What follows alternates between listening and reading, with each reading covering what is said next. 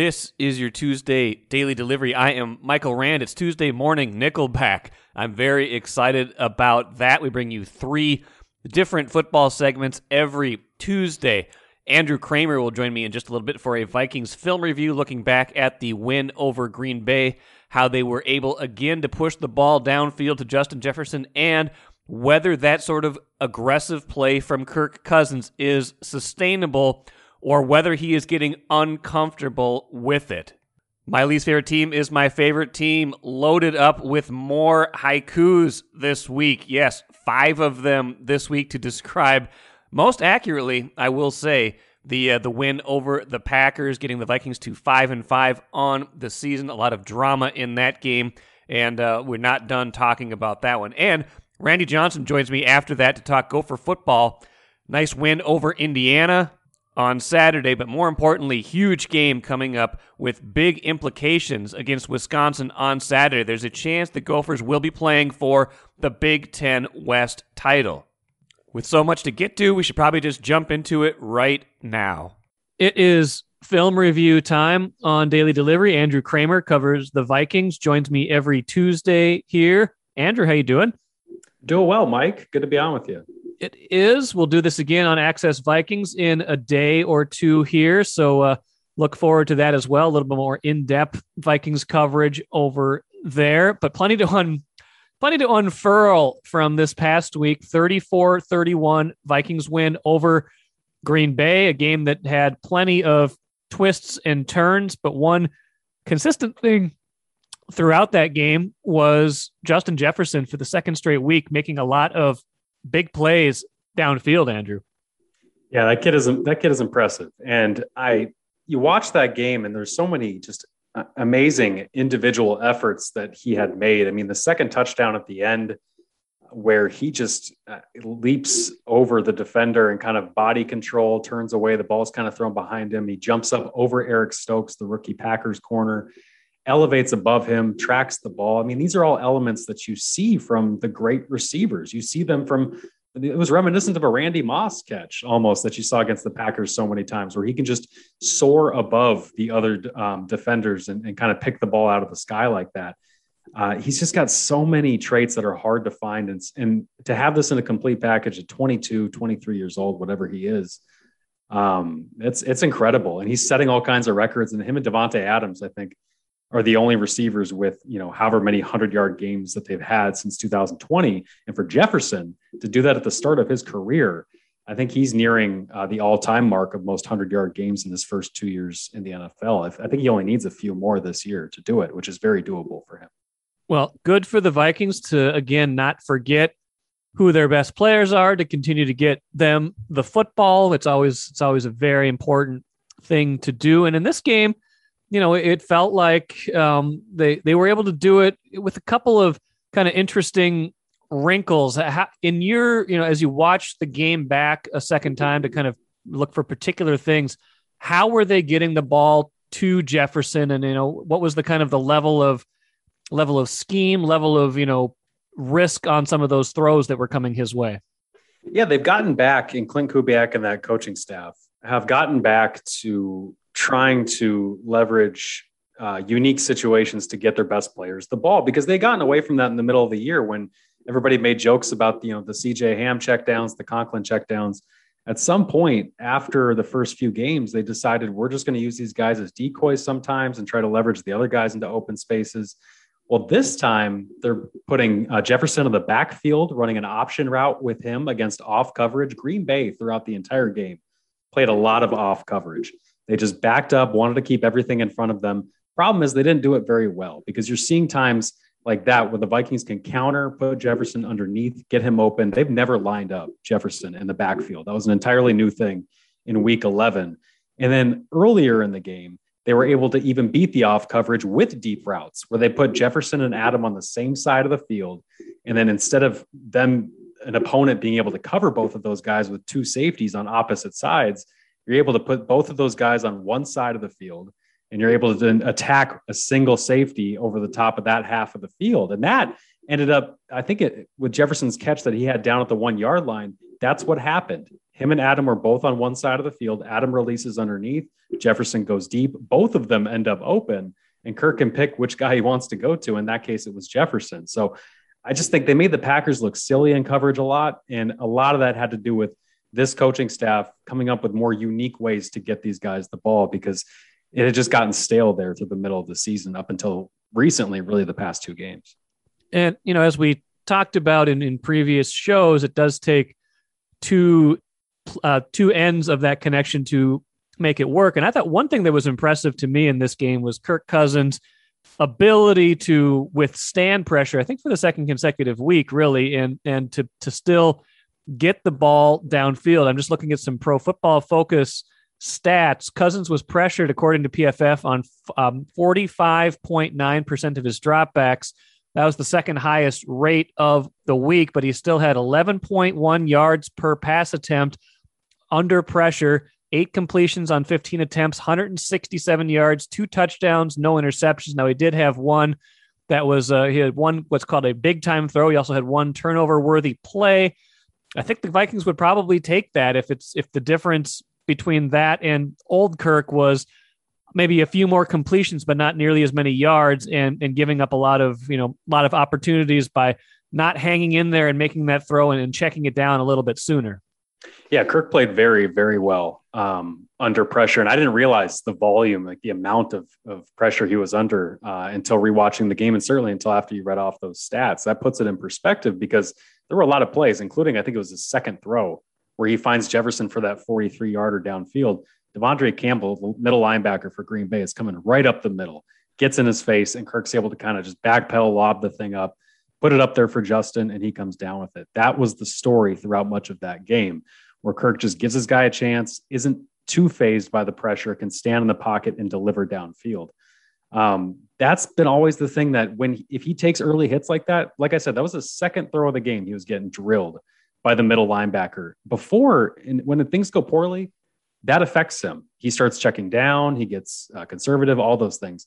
And I found it interesting that Mike Zimmer had said this today after the Packers game about Kirk. He said, I want him to keep doing it like he's doing it. He can't second guess himself. If he throws an interception, that's life, but you keep going for the jugular. It's going to open up a lot of other areas in the running game, and we've got to keep being that way. That's a total change from what Mike Zimmer said. That, are you sure? Yeah. He was not like, is someone controlling his voice box? Are we sure it was Mike Zimmer? Is Mike Zimmer safe? Is he in a safe place? That was John DeFilippo as Mike Zimmer. No, I think it's a total change. I think this is a total change because Zimmer, I think, realizes his defense is not going to keep the water level down for your offense to the point where you can be conservative. You cannot go out there and risk burning 6 minutes off the clock and scoring no points when your defense is going to give a touchdown up right away. 4 straight touchdown drives by the Packers ended that game. It was not the defense that was going to keep a minute. Zimmer knew it was the offense. That's why Zimmer told the offense at the end of the game, finish it, don't score, sit on the ball. I don't even want Rodgers to get the ball back down 7 points with however many seconds it would have been left.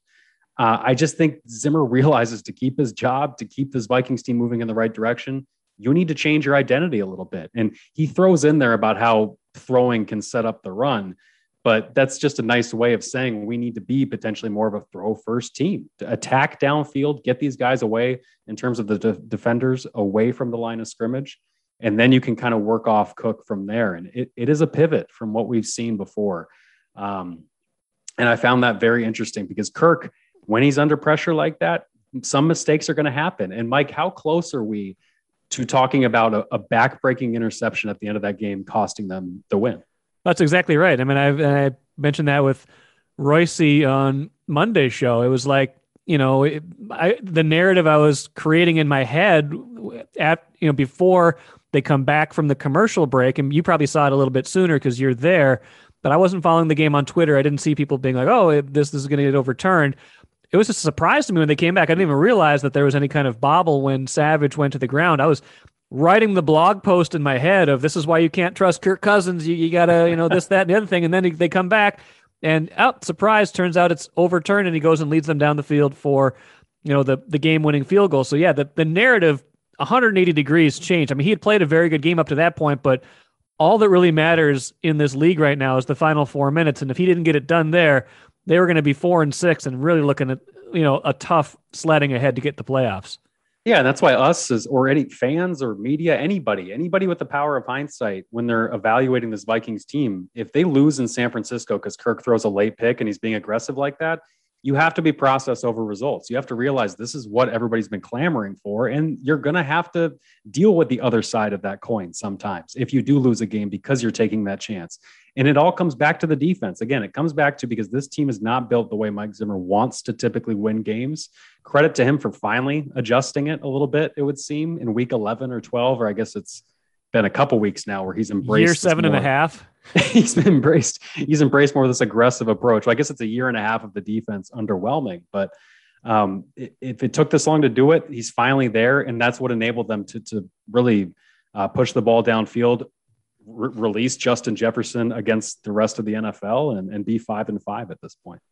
Last thing for you, Andrew, do you think this is sustainable? There's a quote from Kirk Cousins that was in Ben Gessling's second day piece on our website and in the newspaper Tuesday. The quote from Cousins, I could point to a half dozen throws there that were too aggressive, and I could argue that was one of them, talking about that throw to Thielen on the last drive that kind of, just scooted past Rasul Douglas and got to Thielen and ended up getting them into field goal range. He said, I don't think you want to live doing that. I think that we got away with it a couple times. I keep saying we're on a razor's edge, but that's a play where it's an example of it. The difference between him catching that and making a play that he did is going the other way is very small. What do you think about that? Does that make you think Kirk Cousins wants to live this way, or is this, is he being kind of nudged in a direction that he's not entirely comfortable with? Yeah, that quote combined with Zimmer also said Sunday after the game, he told Kirk, go out and score touchdowns. I will back us off when we need to back us off. That says to me that the conservativeness in this offense might be on Cousins a little more than maybe we had been talking about, because I think the prevailing theme or thought was that it's been Zimmer kind of keeping his lid on this offense and wanting to be run first, all these things. That is true. But maybe Kirk has held them back in 2021, for instance, a little longer than Mike Zimmer might have even wanted them to. If Zimmer wanted them taking more chances in that Ravens game, for instance, or that Dallas game that they lost after the bye week, because Kirk has been one too that I think he likes those numbers. I think he likes to look at those numbers and say, I threw 24 touchdowns to 2 picks or whatever it is. And that doesn't necessarily win you games, as we saw, because if Kirk throws a pick at the end of that Packers game and they end up losing, I think the right thing to say is still that was the right call to make. It's still a right to be aggressive. And I asked Adam Thielen today, actually, about that catch that Kirk referenced. It was that fastball that was right over Adam's shoulder on the sideline. Adam really didn't even see it coming.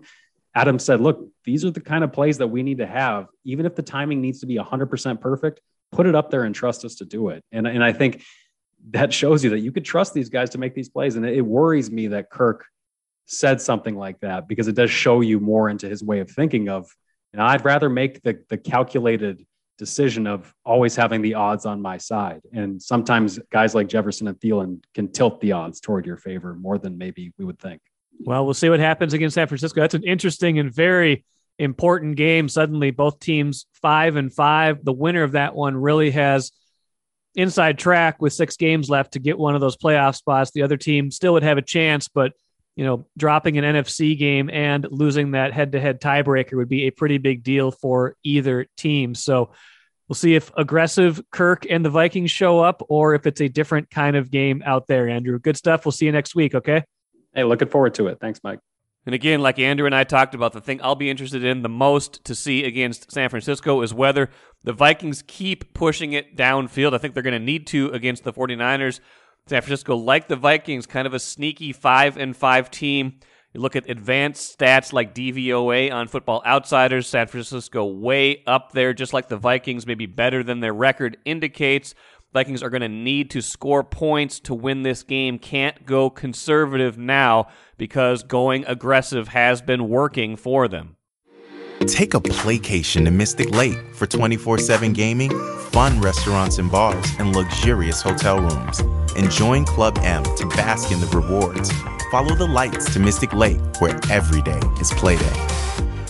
It's time for my least favorite team is my favorite team. And Keith, I got to be honest.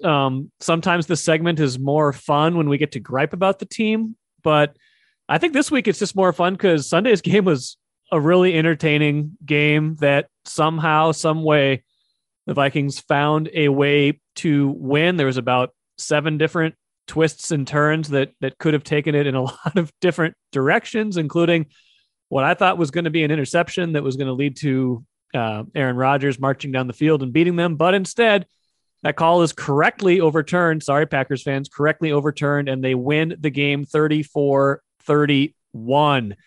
Sir, how would you like to express yourself in the wake of this victory? Well, Michael Rand of the Star Tribune, as we've established in the last podcast segment I was on, I have the soul of a poet. And you do. I actually was having a lot of trouble expressing myself in the early weeks of this segment. And it wasn't until I finally turned to poetry, which I think you and I can agree is really the only medium in which football should be spoken about. That's how most game stories are written. Right. And now I believe that I have a voice. And so, as like last week, today I have some haiku for you in order to sort of express how I felt about that game. My sources tell me that you have 5 this week after having 4 last week. The 5 perhaps being symbolic of the nature of the victory. It was their 5th win. Last week was their 4th win, and there you have it. Right. And also they have 5 losses. So it's the balance of nature. Again, speaking in the language. 5-7-5. I hope they don't finish the season 5-7-5 because that would be weird. That would be very weird. Haiku number 1. For those who don't remember, haiku, 3-line poem. First 2 lines, 5 syllables. Second line, 7 syllables. Meant to capture a moment or a thought or idea or just a revelation, as it were. 5-7-5. Here we go. Haiku number. Hey, Shailene Woodley, aren't you famous or something? Why marry that guy? He was a pretty good quarterback. He played pretty well, but yeah, he looks like he's going through like a little bit of a crisis this through year. Some things. Randy Moss very famously walked off the field one game and got absolutely roasted by all kinds of people. He was treated as if, by walking off the field, he had taken a sack of murdered puppies to an orphanage and then burned down the orphanage, right? He was treated that way. Meanwhile, Aaron Rodgers is standing there at the end of the second quarter, at the end of the first half, in the tunnel, having just basically done the exact same thing Randy Moss had done, right? Was not there for whatever last little bit there was. He was not the one who took the last snap. Yeah, Jordan Love had to take the kneel down. Right. That guy is so checked out. It is just, and somehow both checked out and yet not at the same time. And it just must be awful. It must be awful to be one of his coaches or teammates, right? Because we've all had that crappy coworker, right? We've all had that person that we just didn't gel with as a coworker. But then to have that person be fundamental to your own success and then have that person decide that they don't care just has to be excruciating. And it's beautiful. I hope they I don't hope they do this, but I hope they get to a critical game this year. And he's just doing, he's decided that he's just full on, doesn't care anymore. And he just starts chucking it underhand, like Richie Tenenbaum in the Royal Tenenbaums, just serving it underhand and the biggest, sitting down, take his shoes and socks off. Or perhaps just sitting on the field doing Sudoku or something. Maybe whatever works for him. I'm open to suggestions as long as it means some defeats. Okay, haiku 2. Haiku number 2. 18 and 19 can help you win football games. Who knew, Mike Zimmer? Yeah, Adam Thielen and Justin Jefferson. Actually, Justin Jefferson and Adam Thielen, if we're counting upward from 18 to 19. They were pretty good in that game, especially Justin Jefferson. It's amazing. We talked about this 2 weeks in a row. And here's the thing. They absolutely don't win that game if they don't have that mentality change where they got to take some chances and let it rip on offense. They could not. I don't think, have won a conservative game. You're not going to beat Aaron Rodgers, especially when he's making the throws he made, even if he's partially checked out, even if he looks like he'd rather be, camping by himself somewhere in Northern California. He still can beat you. You wouldn't have won that game trying to play it safe. It's funny, right? It's funny. All it took was for everybody on planet Earth to be convinced that Mike Zimmer was going to lose his job, the stubborn way that he was coaching his team, for him to finally figure out 8 games into the season, hey, maybe we ought to let our best players do what they do best. It's crazy. All it took was 7.5 seasons for him to actually assess his football team properly and correctly. Now, admittedly, there were times when the defense was better, but to actually decide, hey, you know what? Instead of stubbornly doing what I think needs to be done on offense to win a football game, because this is what scares me as a defensive coordinator, we should maybe actually let the high-priced players and the significant talents on the team do something. It's crazy. It's amazing. It's amazing how that worked. That's all it took. It's all it took. Him maybe finally losing his job. Yeah, but they, I guess better now than never. If you can't learn at a certain point, then there's no point in even trying in that case. But yeah, it was a. But it might lead to like a worst case scenario, though, right? In one sense, that I think many of us were ready to be done with Zimmer, and then all of a sudden we get this little change of how we're going to do things, and let's kind of like, well, all of a sudden we're in the hunt. We're in the hunt, baby. The graphics coming up. The graphics coming. Actually, they're not even just in the hunt.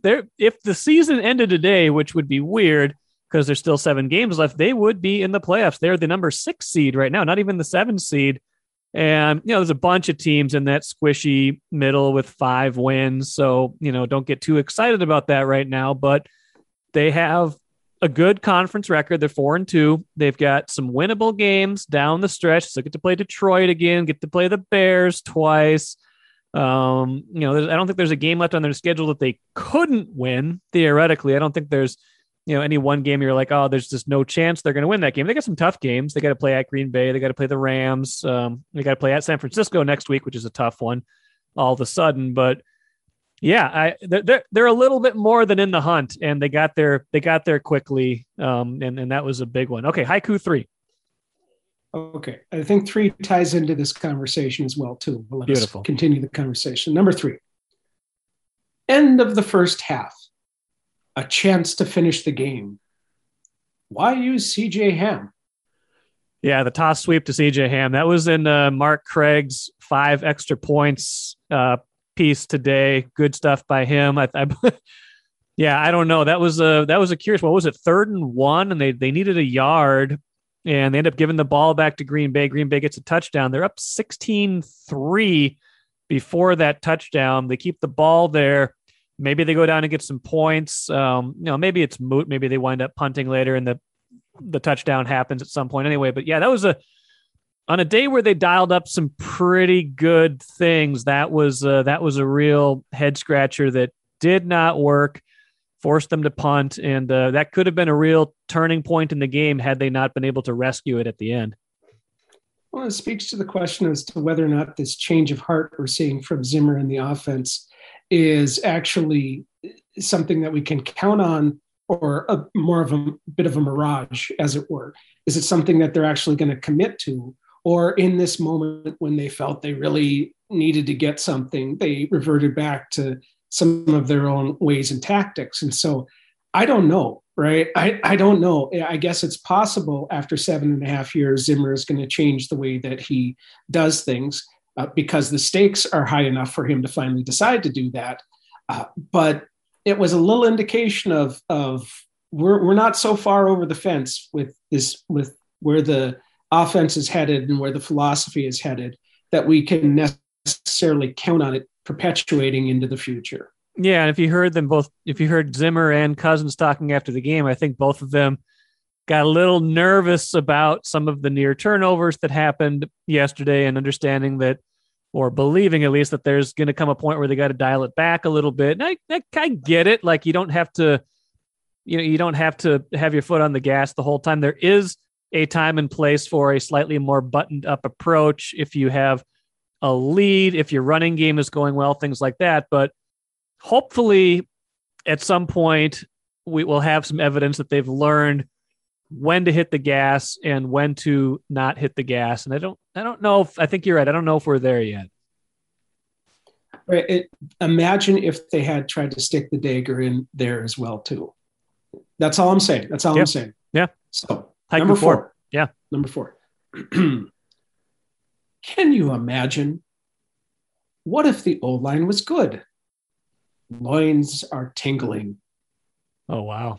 I'm going to have to take a minute on that one. Okay. All I'm saying is the offensive line was terrible. Yeah. That first play of the game where Mason Cole's just getting shoved back into Kirk Cousins, doing his best Garrett Bradbury impression. Yeah, it was not good. The Green Bay defender almost took the handoff from Kirk Cousins. Yeah. Right. And the pocket was constantly collapsing on it. And so this is this is an offense that put up 34 points with a truly bad offensive line performance. And I'm sorry, Brent. Truly bad offensive line performance. It was awful. Could you imagine if they had a little bit more stability there? With the weapons that they have, they would be unstoppable. They would be utterly amazing. And the fact that they can put up that many points and that much offense with the state of the line that is in now, when it really did not play very good, just suggests what life could be like. Yeah, it was that was dicey on the offensive line for sure. Yeah, Mason Cole got pushed around pretty good. I think Cousins was pressured on more than 40% of his dropbacks, and sometimes it was coming from a bunch of different places. I actually thought Cousins he played a good game. He got away with a couple throws, but particularly his willingness to make some throws under pressure or right when he was about to get hit. You don't always see him do that, but I thought he had a ball to Jefferson that went for a pretty big play where that happened, and some other things where he was able to sustain some of those drives by making throws when the line wasn't necessarily helping him out as much. Well, he's had a very good season. I mean, he's been excellent, and we know that he's capable of a certain level of success. And perhaps now that there's more encouragement, I guess, to open things up, maybe they can actually sustain this success in a way that you didn't expect them to do in previous seasons. Yeah, I'm just surprised because where he's broken down in the past is where he's kind of defaulted to check downs when he's faced pressure. And I didn't think he did that on Sunday. I think there were 3 or 4 plays where he knew he was going to get hit or he was feeling pressure and he either slid or just waited that split second and made the throw and took the hit and made it work. So I agree. It was very impressive. We'll see if it lasts. We will see if it lasts. Haiku 5. Okay. Last one. And I think this really sums up the entirety of our conversation. The Green Bay Packers are nothing but a dumb cult. I'm glad that they lost. Well, we're not too far removed. You see, they just put up a whole bunch of new shares of pretend stock for their fans to buy, like $300 a share. I think they're bargain. It's a bargain. $300 a share, and I think they're limited to I can't remember what the number was, but I crunched the numbers, and it's like they can raise $90 million selling these shares of basically it's memorabilia. I mean, if you have $300, I wish you would spend it on something more meaningful, maybe help somebody who doesn't have $300, but I guess buy them some Packer stock. Buying Packer stock is just ridiculous, and it does speak to the nature of the East cult that exists over there. But you can certainly be glad that they lost. I'm not going to stand in your way. Isn't it amazing how the narrative of a season can change so quickly? Remember when the Vikings were 3-5? They had just lost the game to Dallas that they gave away against the backup quarterback Cooper Rush, and then the game in Baltimore where they had plenty of opportunities to win that game, but let Baltimore back in and couldn't close it out. Just think about where they were when they were 3-5 2 weeks ago. Season looked dead, talking about Mike Zimmer. Is he going to get fired? 2 wins later, we're talking about maybe making it to the playoffs, having the inside track on that.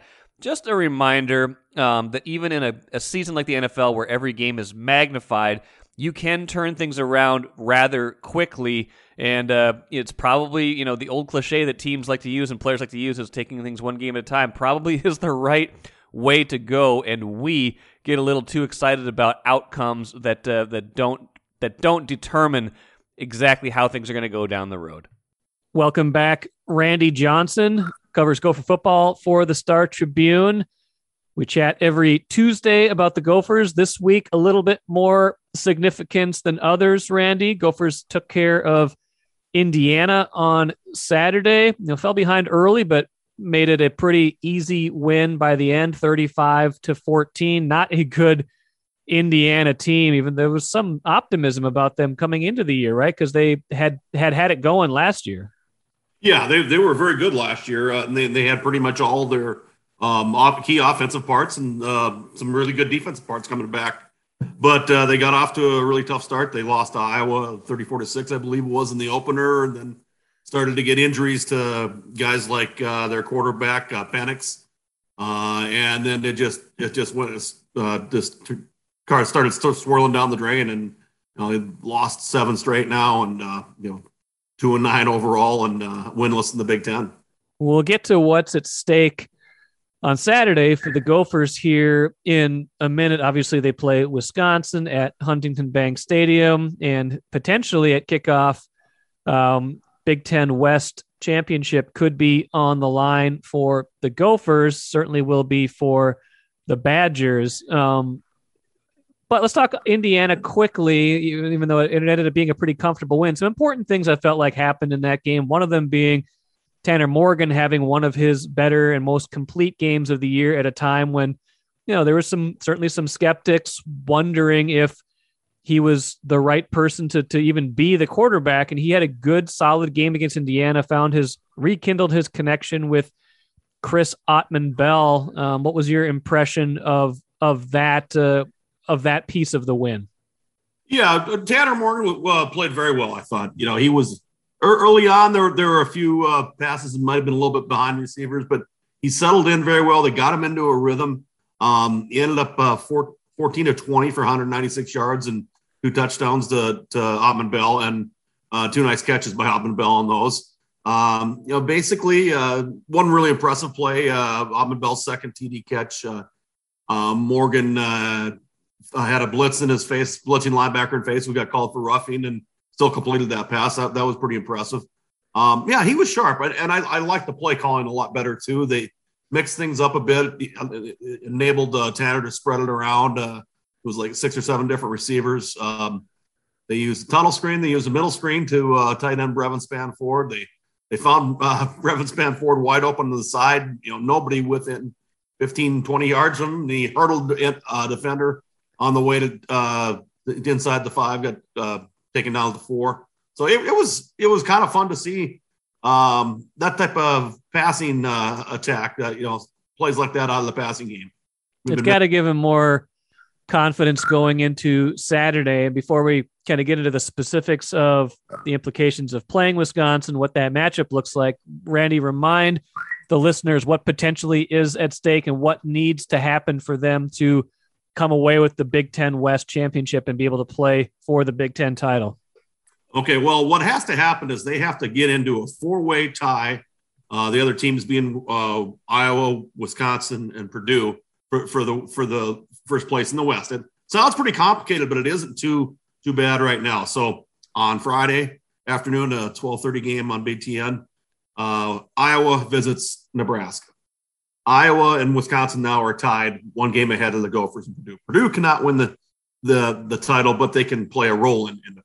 Anyway, if Iowa loses to Nebraska, then what has to happen on Saturday for the Gophers to win the West would be Purdue beating Indiana, which very possible, and then the Gophers beating Wisconsin, which that's not going to be an easy task. Right. And I was a little bit tiebreaker. Right. And I was a little bit surprised. Nebraska, even though they've only won 3 games this year, Iowa has got 9-2, I think. Nebraska like a 3.5 point favorite in that game, and owing to the fact that that's still a name program, and owing to the fact that they've been in a lot of games. Played Wisconsin pretty close this past week, played the Gophers close, have played a lot of good teams close, but have by and large lost all of those games. So Gophers certainly need some help. PJ Fleck acknowledging that the path would have been a lot easier had they not, had that slip up against Illinois, or had they been able to beat Iowa, but still opportunity existing where I wasn't sure one was going to exist after they lost to Iowa. Yeah, that's the situation. When they dropped the Illinois game, they were in lone in first place in the West, and then that dropped them down to tie. Then they fell back one game back after the loss to Iowa. So they didn't get much help last week, but just by beating Indiana, they helped themselves. Yeah, exactly. They helped themselves, and now they're give themselves a chance. Wisconsin started off the year in rough shape, but they've progressively gotten better. They put up 35 points on Nebraska. Seems like their offense has been at least somewhat better lately. This is again, we've talked about the rivalry games with PJ Fleck. They beat Wisconsin in 2018, but aside from that, have not beaten Iowa or Wisconsin. I believe a combined 1-9 now against those two opponents, or maybe not quite that much. 1-8 against those two opponents. Sorry about that. Yeah. So, a lot at stake. Even if they don't end up winning the Big Ten West, this is a chance for a signature win in a year that doesn't really have one of those yet. Yeah, right now for the Gophers, the signature win might be considered Purdue, and that's kind of a stretch there, I would say. They to make this season feel like it's more of an accomplishment. I think getting one of those trophies is required. Basically, they could go out with a pretty good feeling if they get the axe back, and then it would help them too in bowl positioning a bit. Obviously if things fall right, they could end up in Indy. It's stranger things that have happened in college football. I'm not going to say it's gonna, but it's not as far-fetched as it might have seemed. Yeah, absolutely. So what's been going well for Wisconsin? I think this happens where they lose a couple games sometimes at the beginning of the year. Everybody counts them out, and they do seem to get better as the year goes on, typically. Yeah, they certainly have. They've won 7 in a row now. Big thing lately has been their freshman running back, 17-year-old freshman running back. In fact, Braylon Allen went for 228 yards against Nebraska on Saturday. He's a 238-pounder, 4-star recruit. He's going to be the next in their long line of outstanding running backs. He's been pretty impressive so far. Okay, and they got it seems like Mertz is going a little bit better lately as well, although they'll still lean primarily on that running game. Gave up 28 to Nebraska, which was a little surprising to me. That defense had been better than that. Yeah, their defense is probably the best in the Big Ten. And the Nebraska, that might be one of the reasons why they're favored to beat Iowa. Nebraska played them pretty tough. It was back and forth game until Wisconsin finally took the lead for good late, like 3.5, 4 minutes left, I believe. So what has to happen? Let's finish with this thought. I mean, if the Gophers are going to win this game, they're close to a touchdown underdog, even though they're playing at home. What's the formula for them to be able to win this game? Is it low scoring, medium scoring? What kind of game do they want to be in? I think they want a game where they can get their passing game going. I don't think they're going to be able to just slug it out with just the running game against Wisconsin. I think the Badgers are too good up front to do that. I think they're going to have to be able to be creative. If they were similar the way they were last week and trying different things and getting success there, obviously they're playing a much different defense than Indiana's. But yeah, they got to be balanced. They obviously need to avoid turnovers, and maybe they can get a big play here or there, special teams or defense. Well, it'll be fun. Like these trophy games are so much more fun when something is at stake, aside from just pride, and plenty figures to be at stake on Saturday. Randy, good stuff. Look for your coverage on Saturday, and we'll talk to you again next week. Okay, sounds good, Mike. Thanks a lot. Big game, like Randy talked about. Hoping to get over to Gophers football media access a little later on today to bring you some good stuff from that on a later podcast this week. So look forward to that as well. Let's finish quick with the cooler. Monday Night Football was a huge night for Minneapolis City football. Tyler Johnson, former Minneapolis North standout, former Gophers standout, plays for Tampa Bay, of course, and played in that game 57 snaps. You might be less familiar with Ellerson Smith, former Minneapolis South standout, now with the New York Giants, played 17 snaps in that game last night and got a chance to play. So Minneapolis North against Minneapolis South on Monday Night Football. Pretty cool indeed. That'll do it for today. Got to have Chris Hine on Wednesday's show. Wolves on a 4-game winning streak heading into playing Miami Wednesday night at Target Center. Old friend Jimmy Butler coming in. That will be a good measuring stick game in a lot of different ways. So I want to get Chris's thoughts on what's going on with these Wolves and how well they've been playing lately. Should have some more good stuff coming later in the week. Phil Miller to talk Twins payroll breakdown, Mark Craig NFL picks, and like I said, some Gophers football access that I hope to get a lot of good stuff from as well. Thank you for listening today. We'll be back at it on Wednesday.